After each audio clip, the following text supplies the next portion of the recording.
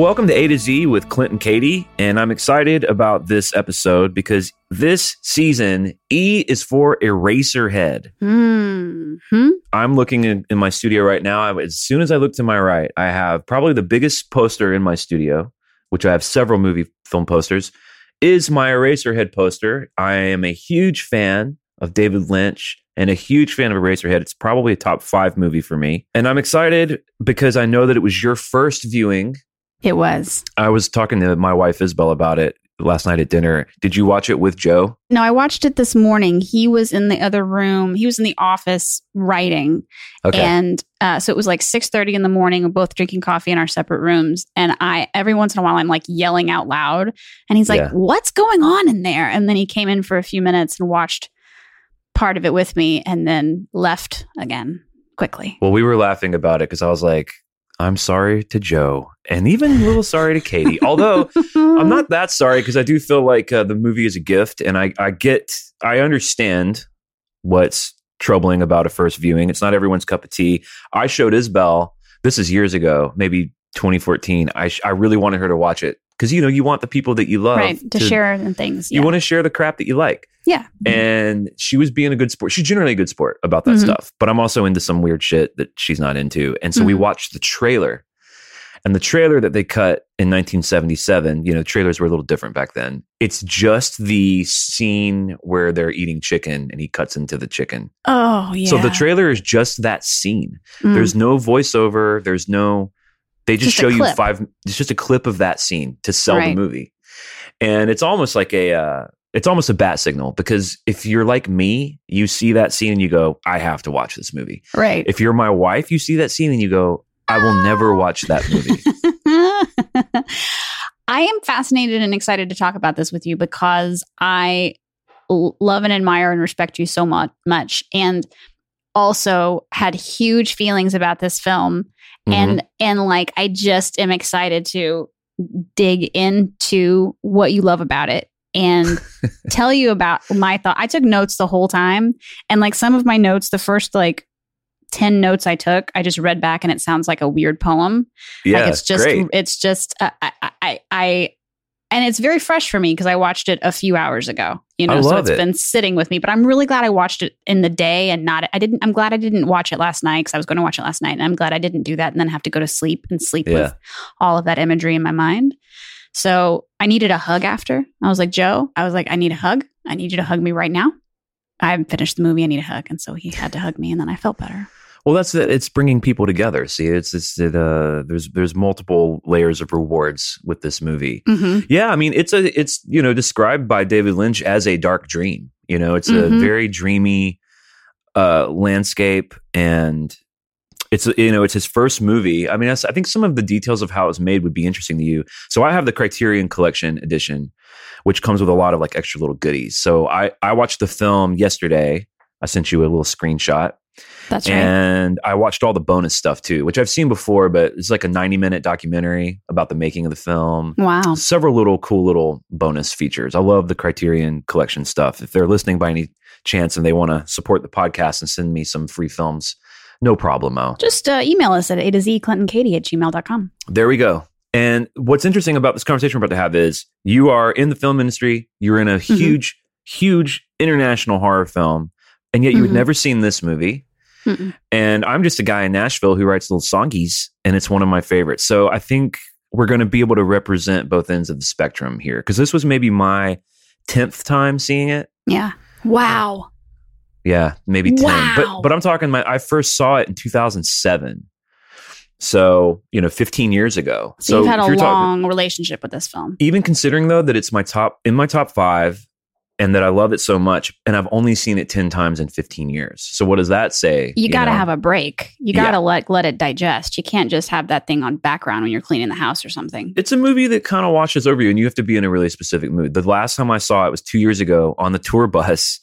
So tour buses you have a front lounge where everyone hangs out. Then you have all the bunk areas. Then you have a back lounge, which is a little smaller, but it's couches and a TV. And I remember I wandered back there on a long night drive, and Eraserhead was on TV, somehow on television.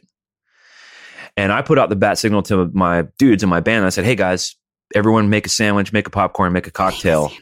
and come back here and let's watch Eraserhead together. 0% of my bandmates took me up on that. No one came.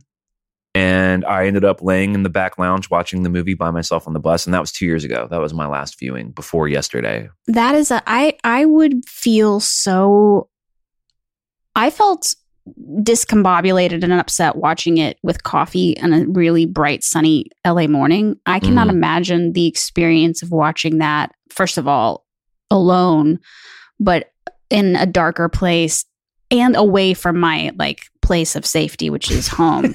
The all of those 3 points meeting would create some sort of shattering of my psyche, I think, perhaps. Well, I carry a place of safety with me wherever I go, in my heart. You are healthier than me. That's amazing. Well, I don't know about that. Well, it is his first film. I think I was watching it, and I just definitely want to dive into it, but just real quick on the front end, it took him 5 years to make. He was an art student. It's his first movie. And it took him 5 years because they would run out of money. And then they would have to stop until they were able to raise money. Like the actors would come back each time? Yeah. Wow. Everyone was like super committed to the project. John Nance and all the people were just super committed. It was it was basically just a bunch of art students. Yeah. Who were at AFI. Wow. Interesting. And they really believed in David Lynch. You know, they were able to just give him all the resources of the school, but you know, in terms of raising the money, they were just doing it kind of piecemeal. For people listening who maybe aren't familiar with the film, like I wasn't, do you think there's value in giving them like a synopsis about what we watched? Can you even do it? What would you even say? I mean, yeah, it's it's described by Lynch as a dark dream. He actually the Criterion edition comes with a really cool book. And he does say this. He talks about it. It's a world. He built a world. And for sure. There's a lot. The phrase world building is getting used a lot because people think Marvel is like great cinema now somehow, which I love the Marvel films for what they are, but everyone calls it world building because fucking caped superheroes can fly in between each other's worlds. David Lynch created this atmosphere. You know, it's almost like, could the movie have been from the 30s? Yeah. Could it have been from the 60s? Yeah. Like, it's almost a place out of time. Yeah. And David Lynch says this, okay? He says, it was the world in my mind, a world between a factory and a factory neighborhood, a little unknown, twisted, almost silent lost spot where little details and little torments existed, and people were struggling in darkness. They're living in these fringe lands, and they're the people that I really love. He says it's a world that's neither here nor there, which I think is pretty apt. Makes me feel trapped. And it's about a man who does feel trapped. It's about a man named Henry who is in a very industrial, bleak town. And I guess the basic synopsis is a woman that he's been in a relationship with, but seems to have parted ways with. After some time of estrangement, he finds out that she's pregnant and she's had a baby, and the baby is his. So they're to be married, and they're raising this baby in his tiny little 1-bedroom apartment, and the baby is, I guess we could call it a baby, but is it a baby? We don't know. And whatever it is, it's sick. And basically, I think the story of Eraserhead is Henry's fear of fatherhood, his coping with fatherhood, and his dark dreams to find his way through it. That would be the best way I could describe it. As I was watching it, I was like, well, all of these people are doing things they think they're supposed to do because society tells you have to do these things, but they feel lost and trapped and everything feels strange and unfamiliar, but they're going through the motions because that's what's expected. And I feel like every character in that movie, or at least the main ones, do that. You know, like, you know, the mom is, or the old grandmother mom is like making the older grandmother, shuffle the salad, not because it's helping her, but because she feels like she's got to take care of her mom. The dad goes to work at the factory for 30 years, even though he loses his arm or whatever. Yeah. And he's like happy about it because he thinks he's supposed to be. And like all of the characters have this like, well, this is expected, so we do it. But what are we really doing? Because look around, we are all lost souls. Yeah, it's a very doomed feeling with all of them. Yeah. Right. It is one of my favorite scenes when Henry goes to meet the parents, essentially. That was my favorite part of the movie. I mean, favorite is a hard word to say, but that was the part of the movie where I was like, the dynamics. First of all, I think it was first my note says my notes in this part, we've skipped pretty far in, but my note says, oh God, an old grandmother. Puppies feeding. This old lady for sure emotionally abuses everyone. Oh no, another old grandmother. There were everywhere, every room, there was another old grandmother. But those dynamics, those family dynamics were so uncomfortable and deeply like, there's a lot of trauma in that house for sure. And it was just so uncomfortable, but also I was kind of fascinated by it. Well, I think what might be a good course of action is just to go through your notes and kind of use those as talking points. But I do want to say, like, even another thing that I really love about this movie, revisiting it yesterday, is the sound design. It's very, there's basically like a howling wind almost the whole time. It's these very industrial sounds. When he's walking to the door, I mean, it looked like the fucking Wicked Witch from Wizard of Oz's house. There's this smoke blowing in. It's like loud, you know? I actually remember our mutual friend, Bob Schneider. I remember talking to him about Eraserhead maybe 10 years ago. And I was like, why does the movie sound like that? And I remember him saying just really plainly, and I think really like presciently, he said, that's the sound of the world. That's what the world sounds like. And it's definitely a heightened for effect. But yeah, it's like, what am I expecting it to be quiet? It's not quiet. When's it ever quiet in the world? The world is just filled with those sounds, and David Lynch somehow tapped into that. And also your head sounds like that. Like how much noise is in our heads that we let get in our way of things, you know, of just noise that drags us down or that slows us down. So many voices telling me how talented and attractive I am.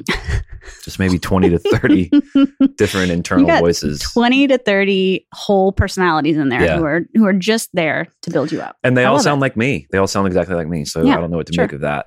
Well, okay. I mean, there is a part of me that wants to say to our listeners out there, which, hello, welcome to the show. Hi, guys. I do want to say, maybe hit pause and go watch the movie if you haven't seen it.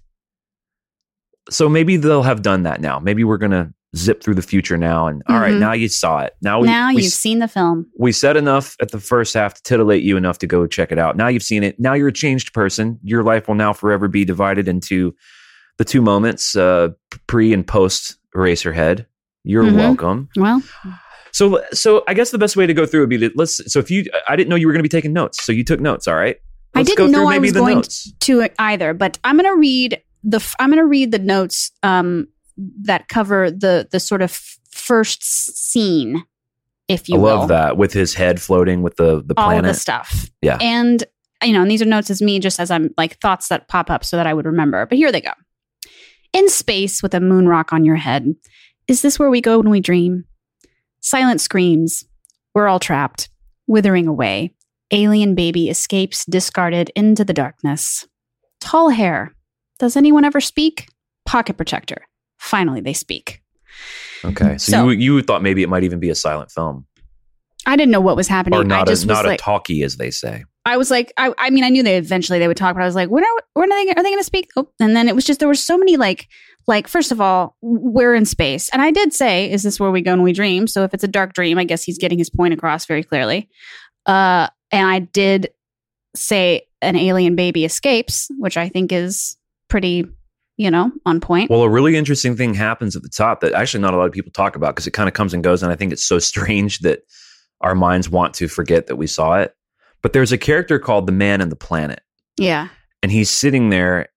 He's in the planet. They show you a planet, and he's in that planet, and he's got these levers, and he's covered in like barnacles and like sores. And sores. It's a very curious guy. And that's his actual character name, is he's called the Man in the Planet.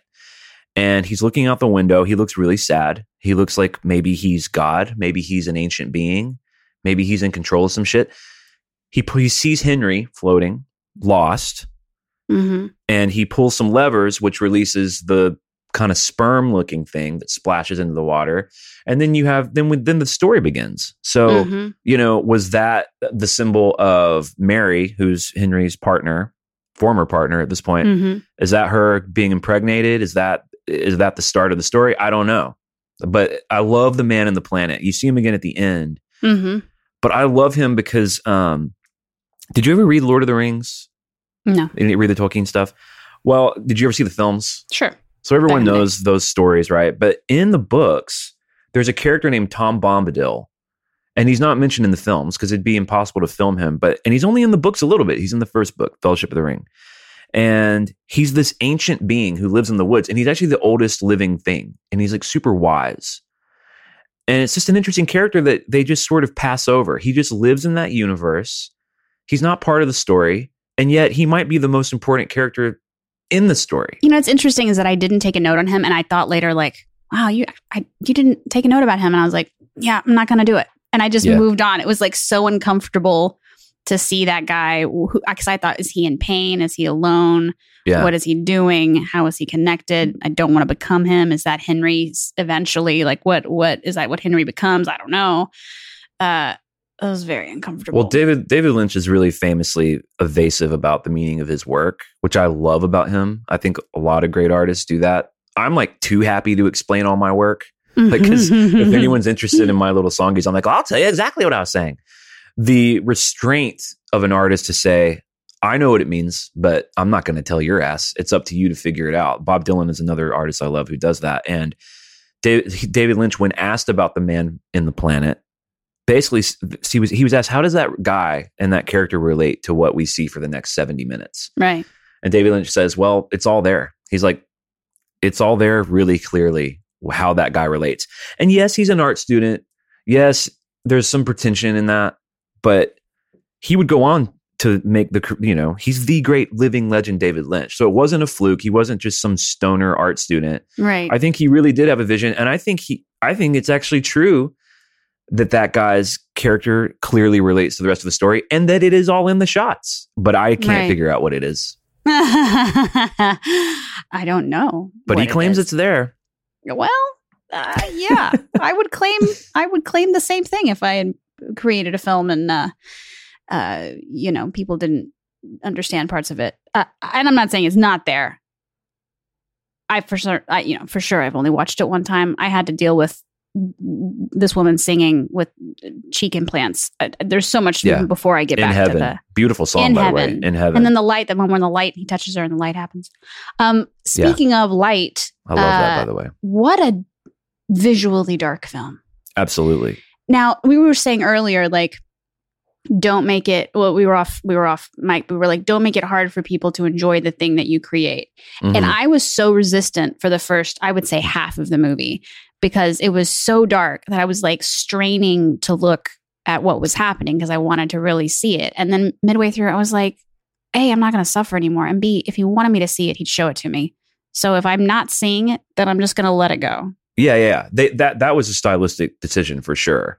That was they meticulously lit the movie. They had two DPs, Herbert Cardwell, who did the first 9 months, and then he split for some reason. And then a guy named Frederick Elms took it over. And Frederick Elms did John Cassavetes films. He ended up doing other David Lynch films. He did Wild at Heart and Blue Velvet, which Blue Velvet's another masterpiece. But, I think they worked on lighting for a year before they even started shooting.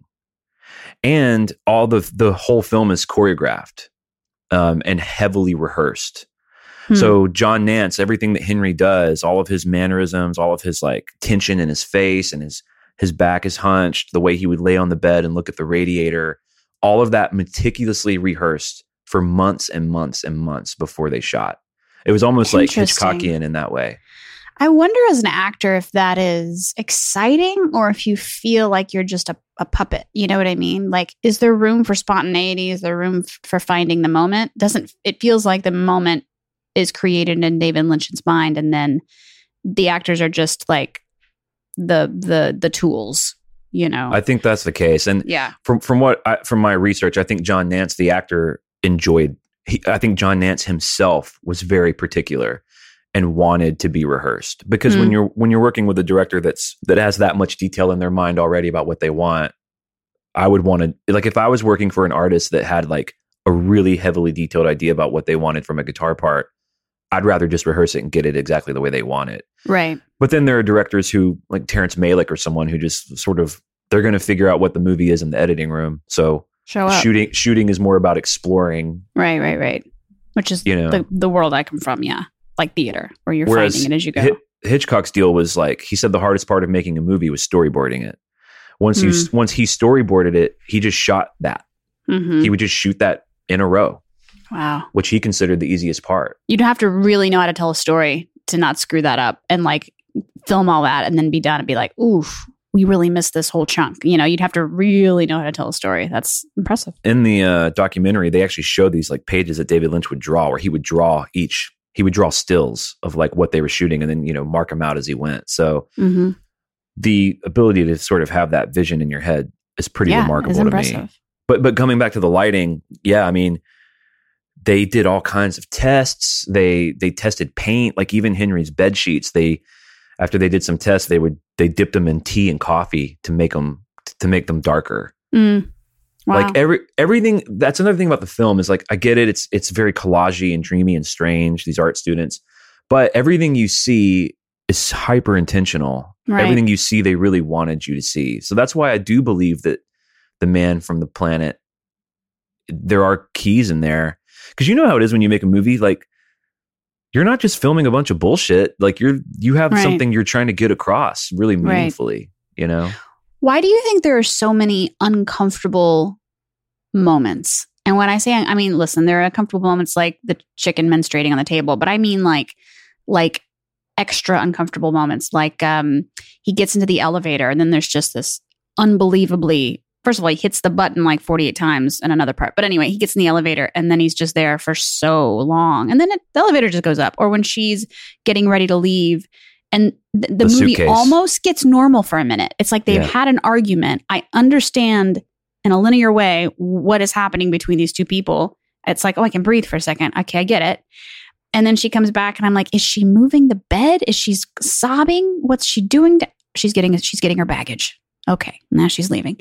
And there are so many moments like that where I don't know if it's meant to make me feel unsettled, to keep me on my like toes, to not let me get too comfy, or if it is part of the actual story, or if it's just like a weird nightmare thing where things don't happen exactly the way they're supposed to, or I don't know. What do you think? I think that when you take it a little beyond what's expected, that's where there's interesting stuff. There's this interesting, I mean, it obviously stuck with you. It was obviously... Oh, yeah.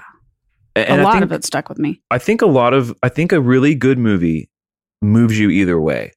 Like it moves you where you're uplifted and you feel positive, you feel proud to be alive. Like a lot of movies do that for me. And I think I might even prefer those movies. But then you do have movies that Eraserhead would fall into that wash over you. And maybe your visceral reaction is you didn't like it, but something about it really sticks with you. The worst thing you can say about a movie is that it was fine. Or that like, oh yeah, or you go, oh, I saw that movie. I can't remember a single thing about it. Right. I'm totally unaffected by it. Yeah, well, it was inconsequential. It meant nothing. And maybe it was a nice time burning it down, like with your spouse or with your boyfriend or whatever. But then when it's gone, and it doesn't. Right. It had no consequence. Right, had no effect. I think, and I say this with love. I think I hated this movie more than I've ever hated any movie ever. Wow. And here's because it was so uncomfortable, and there were times when I was like, oh God, you know. And Joe would be like in the other room, babe, what's going on? It exploded. I can't, you know. But I have to begrudgingly say I will remember so much of that film for probably forever. Yeah. And on some level, I bet David Lynch is like, she hated it more than any other movie. I got her, you know? And I'm like, oh man, he did get me, even though it was not a pleasant experience for me. But there's so much of it that, I mean, I yelled out loud a few times out of pure, I had nothing. It wasn't like I was making fun of it on the couch or anything. I was watching it and I had a reaction to it that was actually verbal. Yeah. Because it was so uncomfortable. What was the last piece of art that elicited that from you? I mean, I think that's awesome. I can't remember one, truthfully. And it's not like it's like super grotesque, like gore porn, like, you know, like people like literally being, you know, Eli Roth films are people literally being tortured. It's not like torture porn or whatever. A chick's face is being blowtorched out. No, it's not, because that's like gratuitous and you see it all the time and stuff. And it's like we're almost desensitized to it. This was disturbing. Yeah. Because the world was so uncomfortable. And I think when you when you watch the film, I think you're in that world. You can't escape it. You hear it again. The sound design is like so wild. I mean, you're just hearing these strange like sounds. I mean, maybe that's why those moments on the side where like the elevator or the luggage or whatever, it's like the whole thing is uncomfortable. You're not allowed to relax or feel safe or feel like you get it. You know, it's like it really creates that discomfort and that sort of off kilter, not being able to be grounded. And then these moments happen that are so off-putting for maybe an audience member, but also sometimes for Henry, like the chicken thing. First of all, poor guy didn't know how to cut a chicken. You know, I mean, the idea of like having to cut a chicken in front of your ex-girlfriend's parents and like or whatever's happening there, like that's just like you could see his discomfort, which I felt so sad. And then he does it, and the poor chicken is like menstruating or whatever's happening on the table, and then he's like, "Is anybody we're not gonna talk about this?" Yeah. Okay. And the mother, she was my favorite. She was horrible. She starts like having a seizure or something, and then they both did. Yeah. The girl has a fit on the couch. And they never really explain that. The actress who plays Mary, who's Henry's soon-to-be wife, she goes on to say that when they were shooting that, she was trying to figure out what Mary's character was all about, and that David Lynch would give her an ear infection that you can't see in the film, but he would like stop her ear up, and because the whole vibe with Mary was that she was kind of sickly. Mm-hmm. Now, they never say any of that. I found that fascinating. Like, I didn't know if you had any interesting light to shed on that as a character development, because I'm just a movie lover. Now, I love movies maybe just a little more than the average person, but then there are like super cinephile, like crazy people. And I can't, right. I don't know that. But I read about movies that I like. I read about genres of movies I like, and I like to watch movies. But right. I don't know, when I watch Mary on the screen, I don't know about character development. I don't know what she had to go through to portray that. I just assume that actors do their jobs the way I do my job. But I guess what I'm saying is the more I dive into it, and I think maybe even through my friendship with you, I have a lot more respect for how an actor brings something across. Yeah. I mean, I would imagine that she probably has a really that character is as full as you and I are as people, or as close to it as she could get. And you're only seeing the bits that David Lynch wanted us to see, but that doesn't mean the rest of it doesn't exist. Mm-hmm. Right. You know? Like that ear infection. Right. Like she may know she has an ear infection. She may know all of these things. The mother, as she's, making out with Henry in the hallway inappropriately, may have a whole, she has motivation for that, right? There's got to be a reason why she's doing that. And they never really now. tell you, and they never tell us, right? They don't explain it at all. But she's got a reason for it. And so that whole world is full on the inside. And so I think when actors do their jobs well, it's when you don't have to know the reasons, you just believe it. But that mom, I can't stop thinking about that mom. She was so like emotionally abusive. She clearly wore the pants in the house. There's so much darkness there.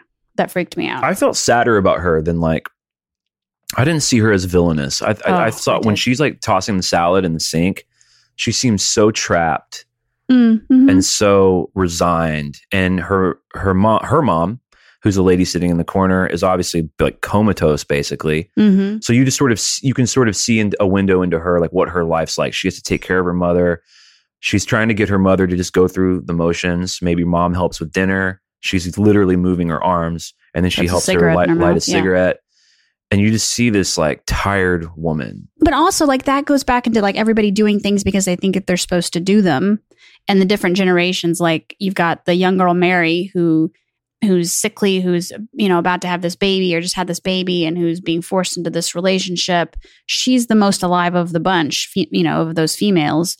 But she's not headed down a great path. And you've got the one generation up, the mom who's like capable of making dinner and capable of like functioning, but is clearly repressed and sad and abusive and all these kinds of things. When I say abusive, I mean like she's unkind and she's not healthy.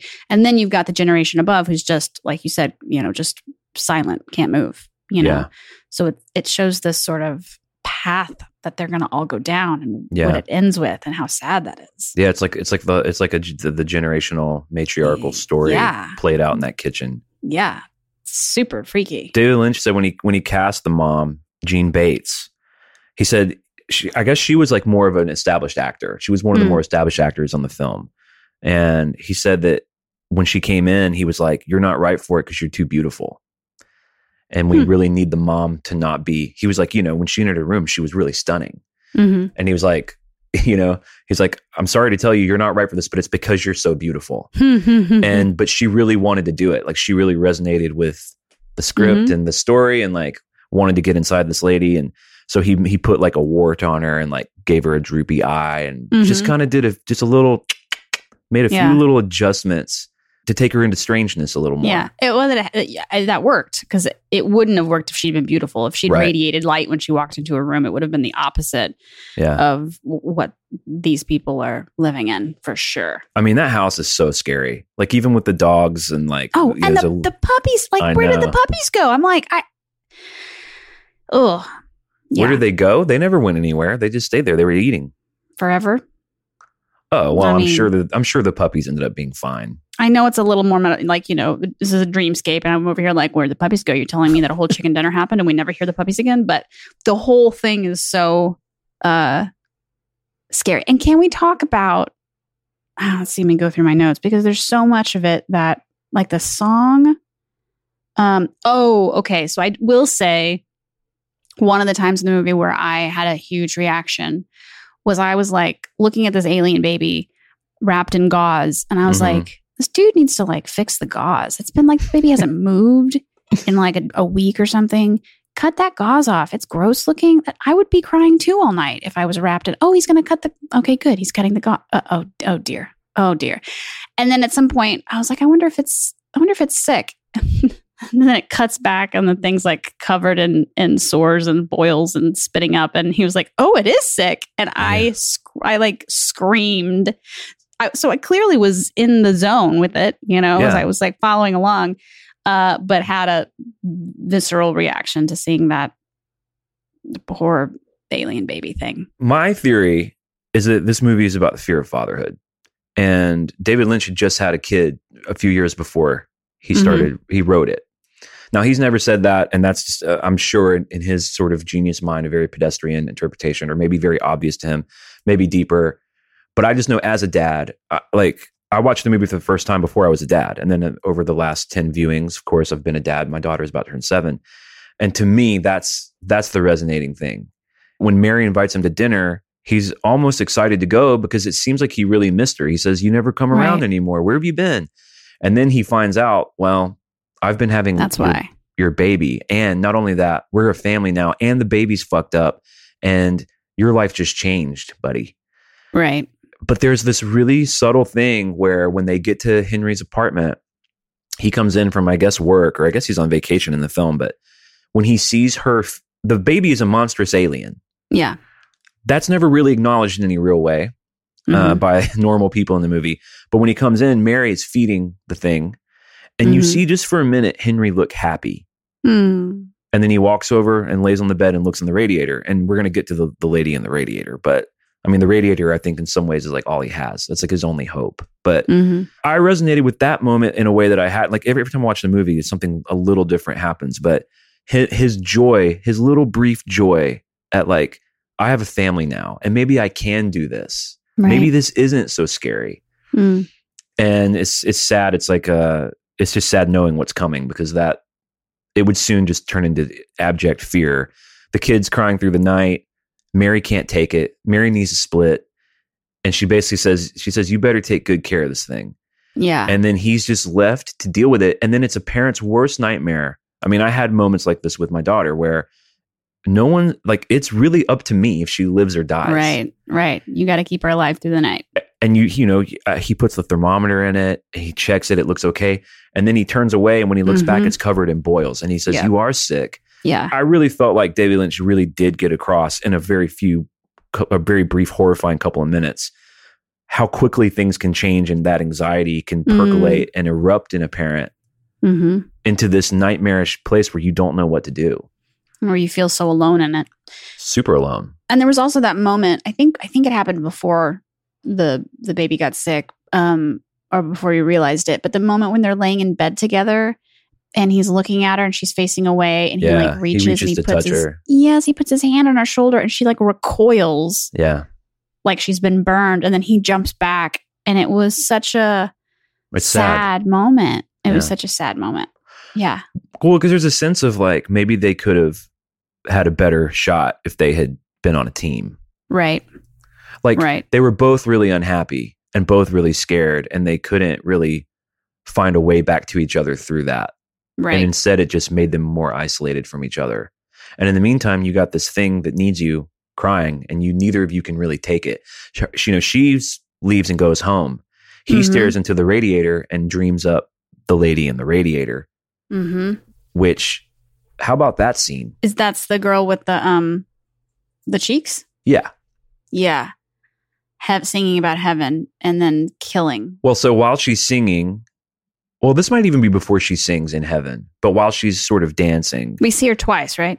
Yeah. Well, we see her 3 times. 3 times. Okay. We see her the first time where she just dances and the little sperms are falling, which obviously the signal being the seed that the way that you made this life. And then she starts stepping on them. And she's sort of giggly the whole time. It's very creepy. It's definitely creepy. It's super creepy. And is she telling Henry, you could kill the kid and be free? Or is she a part of his subconscious that's saying, I should have snuffed this out before I did it.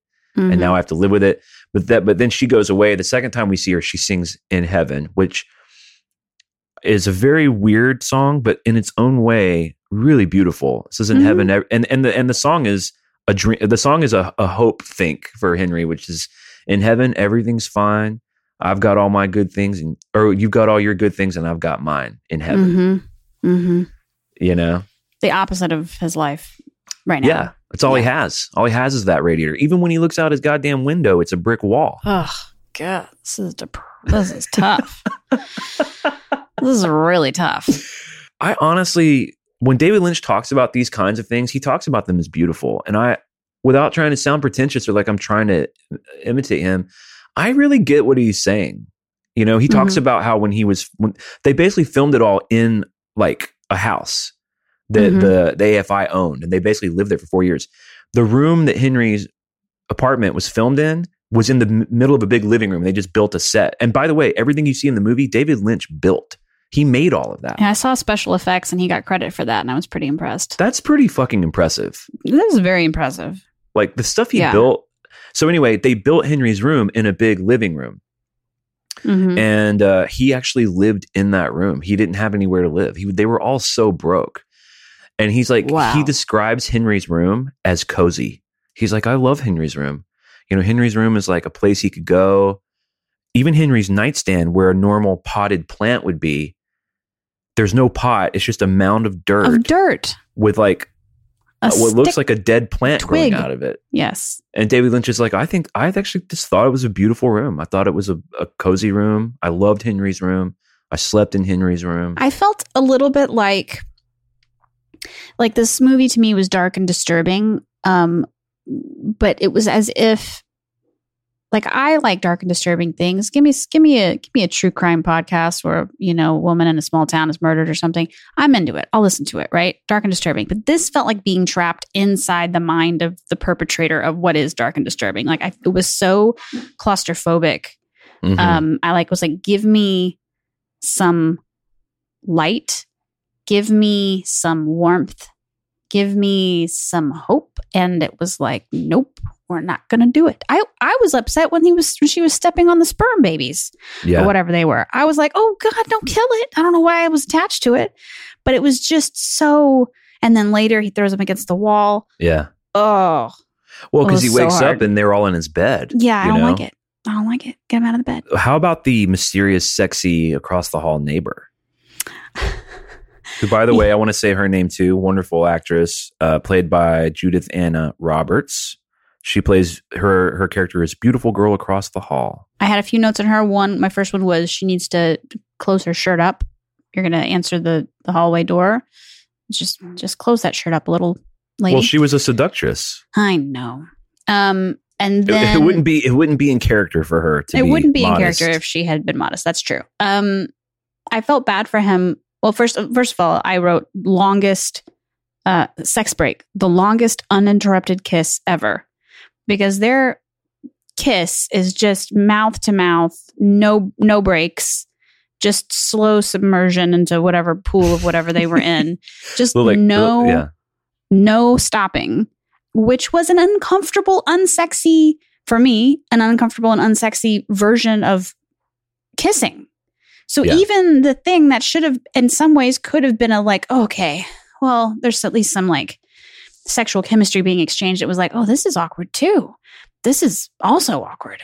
But then the sad moment rang through when later he sees her with another guy, and he just looks so lonely and crushed again. Yeah.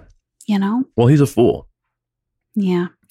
But I mean, that scene I definitely do not think was designed to be sexy. They're basically trying to swallow each other. They're both looking for immersion into something else to escape whatever their deal is. So it's not a relief. It's just more heartbreak. And then they slowly dissolve together into like a pool of milk, and they disappear, you know, they disappear in each other. And actually that sequence is really fascinating because I think Henry was like super morally conflicted about that liaison. And that's when he goes into the dream where he sees the lady in the radiator again, and he goes to her, and then he goes behind that little curtain thing and his head pops off. Yeah. And the kid picks it up and takes it to the pencil factory where they take parts of his head and turn it into the eraser, which I love that whole sequence. It's so scary. That whole world, the boy, and there's the guy, the bellman, Paul, and then the boss comes in. It's that's where he hits the thing so many times. Behind the counter, Paul. Yeah. And, you know, that dude just, that how about that pencil machine? Just like all of the industrial, I think all the shots there are so great. The sounds are so great. And then he draws a line. He uses the new eraser. And he says that, and he doesn't even say it's great. He's like, this'll do. This is fine. And then when he brushes that, when he gathers up the dust from the eraser, which is Henry's head, and when he sweeps that away, and how that shot turns into outer space almost. It's just amazing that they made this in like the early 70s with no money. Wow. Yeah. That is impressive. It's amazing. That is impressive. Because I've seen art films. In fact, the Criterion edition, which I'm again pimping, they don't pay me to say this, although they can start, motherfuckers. Sorry, earmuffs. It comes with all of David Lynch's short films. He made a bunch of short films before Eraserhead. And they're very Eraserheady, but they also look like shitty art films. Like they look like a kid's learning how to make movies. To me, Eraserhead is a fully born movie. I would agree with that. I mean, I didn't. My discomfort with it was I was immersed in it. Do you know what I mean? So, but I think that's why it succeeds. I think if it was hokier, then you wouldn't be immersed as affected. Yeah, I agree with that. I mean, it was. I would say the first 15 minutes and the last 15 minutes were hardest for me. It was harder for me. It was hard for me to get into it because I was trying to figure out what I was watching, and then I kind of like let go and allowed it to just be. Then I was fully immersed, very upset, but fully immersed. And then the last 15 minutes, it just got so insane. And I think my internal, please give me something that will make my heart feel at least a little bit happy. And I was just like, please, anything. No, there's nothing. Okay. And I had to just kind of like power through because it was so uncomfortable. I think my threshold for discomfort is lower than maybe yours. I don't think so. I mean, I find the movie really disturbing. I'm interested in that place. Yeah. You know, I like movies that make me feel good. I'm not like a sicko, but I don't find, listen, I'll watch Friends every day, all day. And the chemistry and beauty of those people and what they achieved with that show, I think is just beautiful and masterful. But I don't find it ultimately very interesting in terms of like, what do we do? It doesn't ask any big questions that I find interesting about anything. It's a celebration of friendship more than it is an exploration of something. It's not an exploration of anything, really. Right. Yeah, it's like these 6 people, quirky things happen to them, and this is how they deal with them, and you fall in love with them. And when you fall in love with characters, anything can happen, and you love it. You love them. And that's no joke. You can't just create that out of nothing. Like, so many things had to be in place for that to be what it was. But it asked no interesting questions to me. And that's just me. And again, I'm not judging it. I love it. And I don't think that you have to like watch or get Eraserhead to be a deep person or there's nothing like that. I do think that I do think that your visceral reaction is actually even proof of it. In fact, I agree with that. You're going to hate this. You're going to hate it. Yeah. I think that in the next maybe 18 months, you should watch it again and see what happens. I'll come around. I will say that this conversation about thinking about it in the terms of fatherhood and of hoping for or wishing you could have this family unit or this hope or this thing that you have a glimpse of and then you lose and then you're worse off than you were before. And all of that resonates as very, very relatable.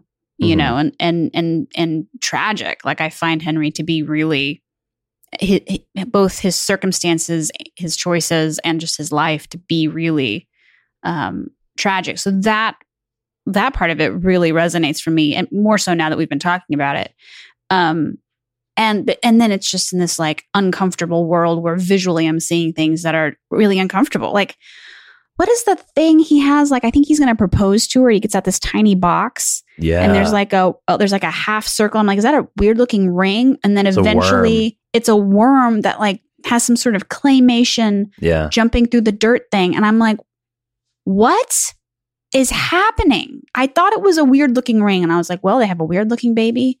Maybe that's a weird looking ring. And then the claymation thing. And can you explain that part to me? I kept thinking he was going to feed it to the kid because the kid wouldn't eat baby food.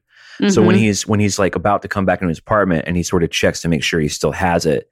Right. My feeling was like he like got that from some sort of like black market. Like, what is it? You know? And then he, I'm with you. That scene's super weird, but I'll tell you what I love about it is the lighting when he opens that little box on the wall and just the way it's lit, like the way that shadow comes down, he puts it just right where the light is.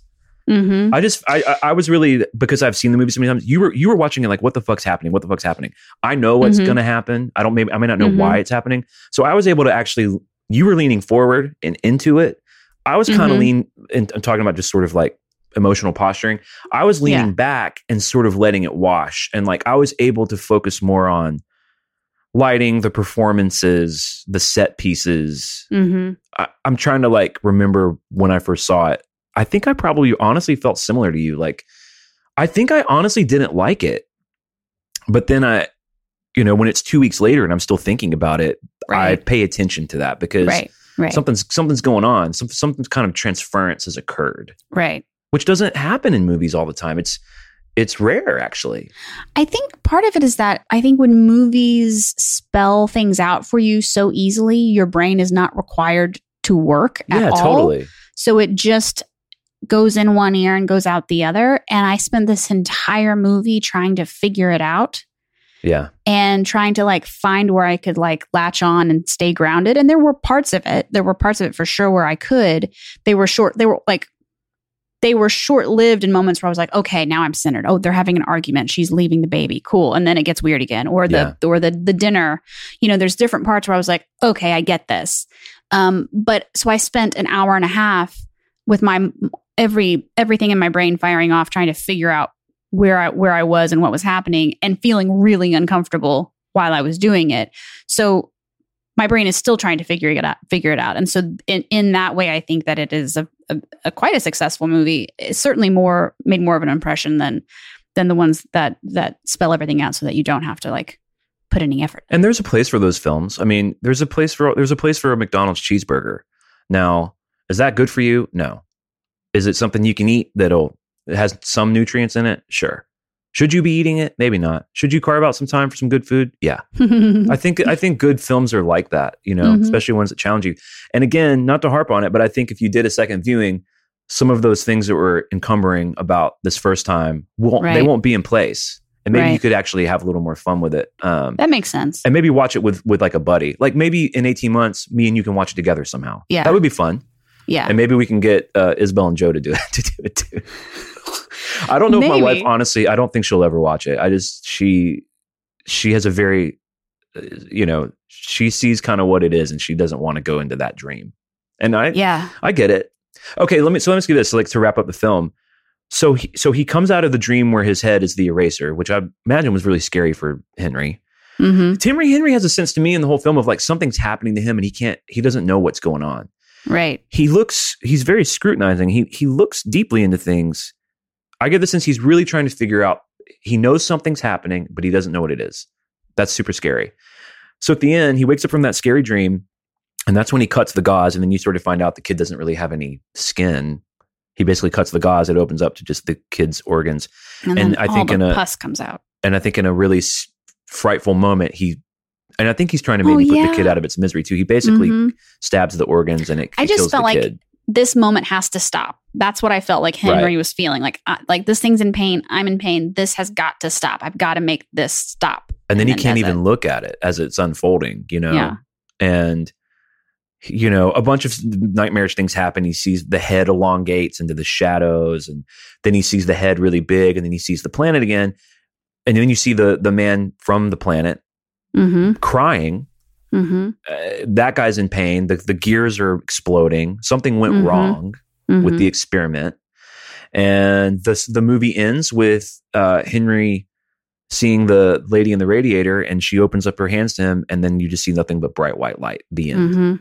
So do you see that? I mean, you could see that as hopeful, like release from, the misery of fatherhood, or is he in heaven? I mean, what do you think that's all about? I mean, I think he's in a new place, heaven. Sure, we can call it that. It was bright. I mean, she was not particularly what I would picture to be in my heaven, but I do think that the fact that there was light there for the first time, like bright light that you couldn't ignore, is hopeful for sure. The background of my computer screen for the longest time was that girl, and it said, in heaven, everything's fine.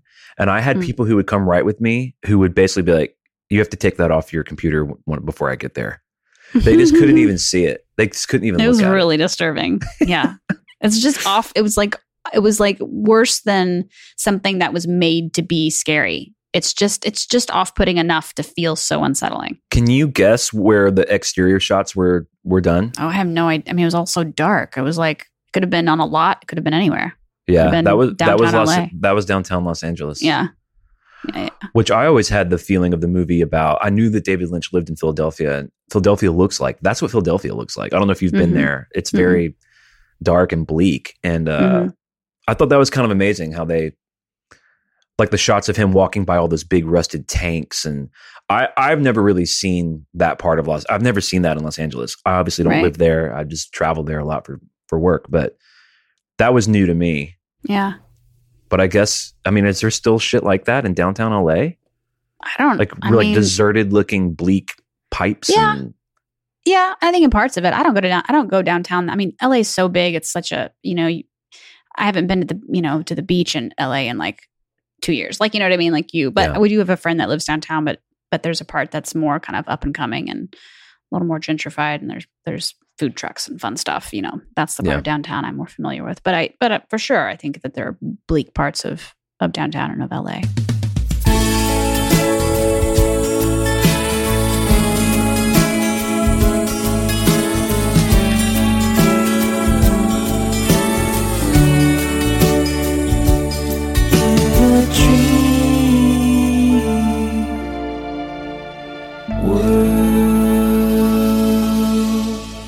In a dream world, what would the situation be like for you with alien babies, or however you want to take this question?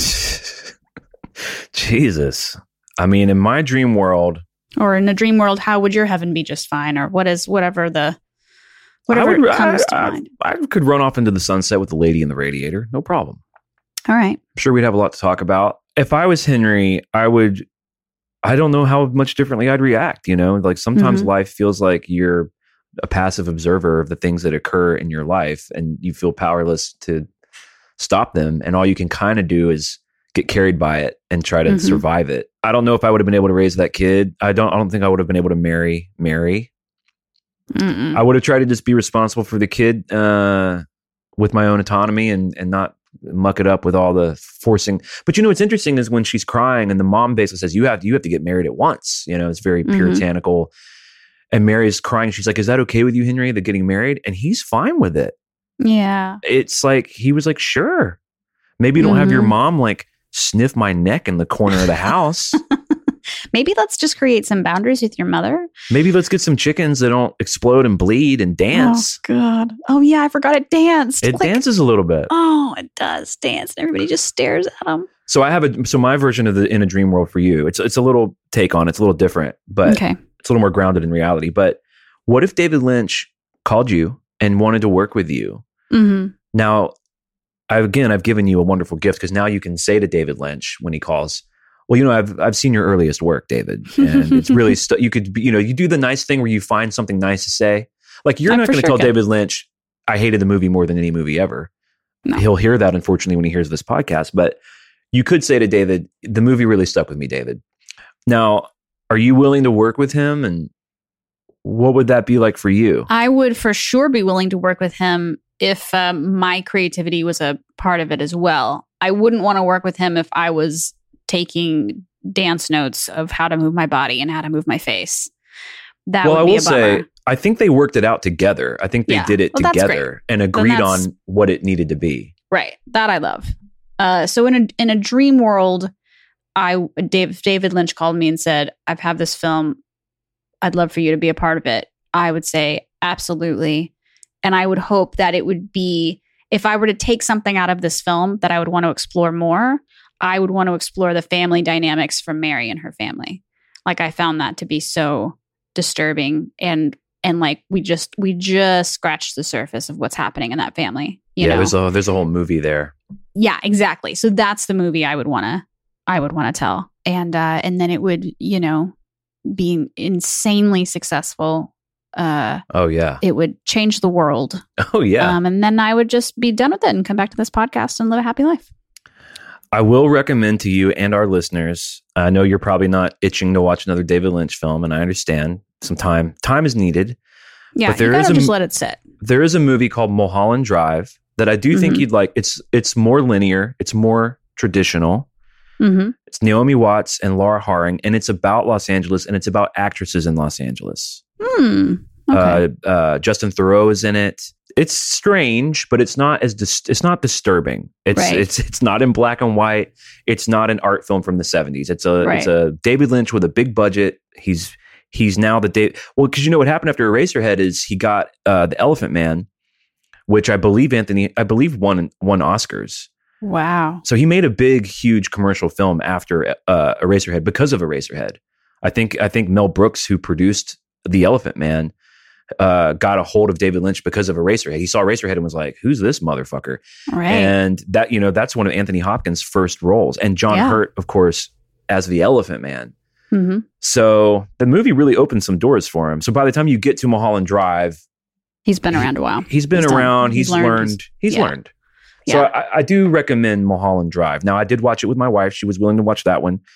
She did not understand it, and she hated it. So okay, take what you will from that. I feel like Isabel and I might be in the same. I think our Venn diagrams may be overlapping quite a bit. But I will say this: I did hate this movie, but my hatred of this movie was based on my discomfort watching it, and I will say that I am glad that I had this reason to watch the film. Yeah, and I really, especially after this discussion, really do appreciate parts of it in a way that I don't think I would have if we hadn't talked this through. So I am thankful that you suggested this movie. I'm wondering if, till we had this convo in between when you watched the movie this morning and us doing this episode, if you thought I might have been a psychopath. I absolutely not.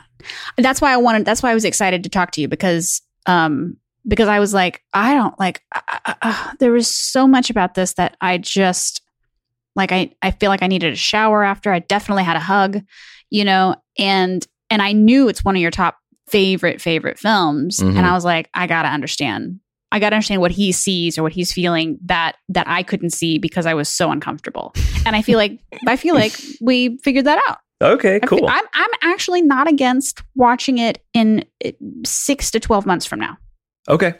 Well, listen, we'll put a pin in that and we will come back and revisit, and maybe we'll do an Eraserhead Part 2 and see if there are any new revelations. We could do a watch along. That would be fun. So, a watch along with commentary. Yeah. Mm-hmm. Okay. That sounds fun. Well, where can everyone find us on the stuff?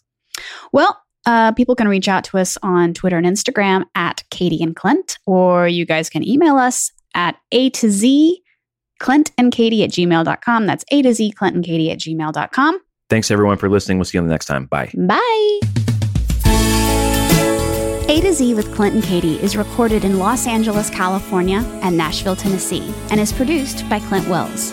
Consider joining us on Patreon for as little as $5 a month for access to exclusive content.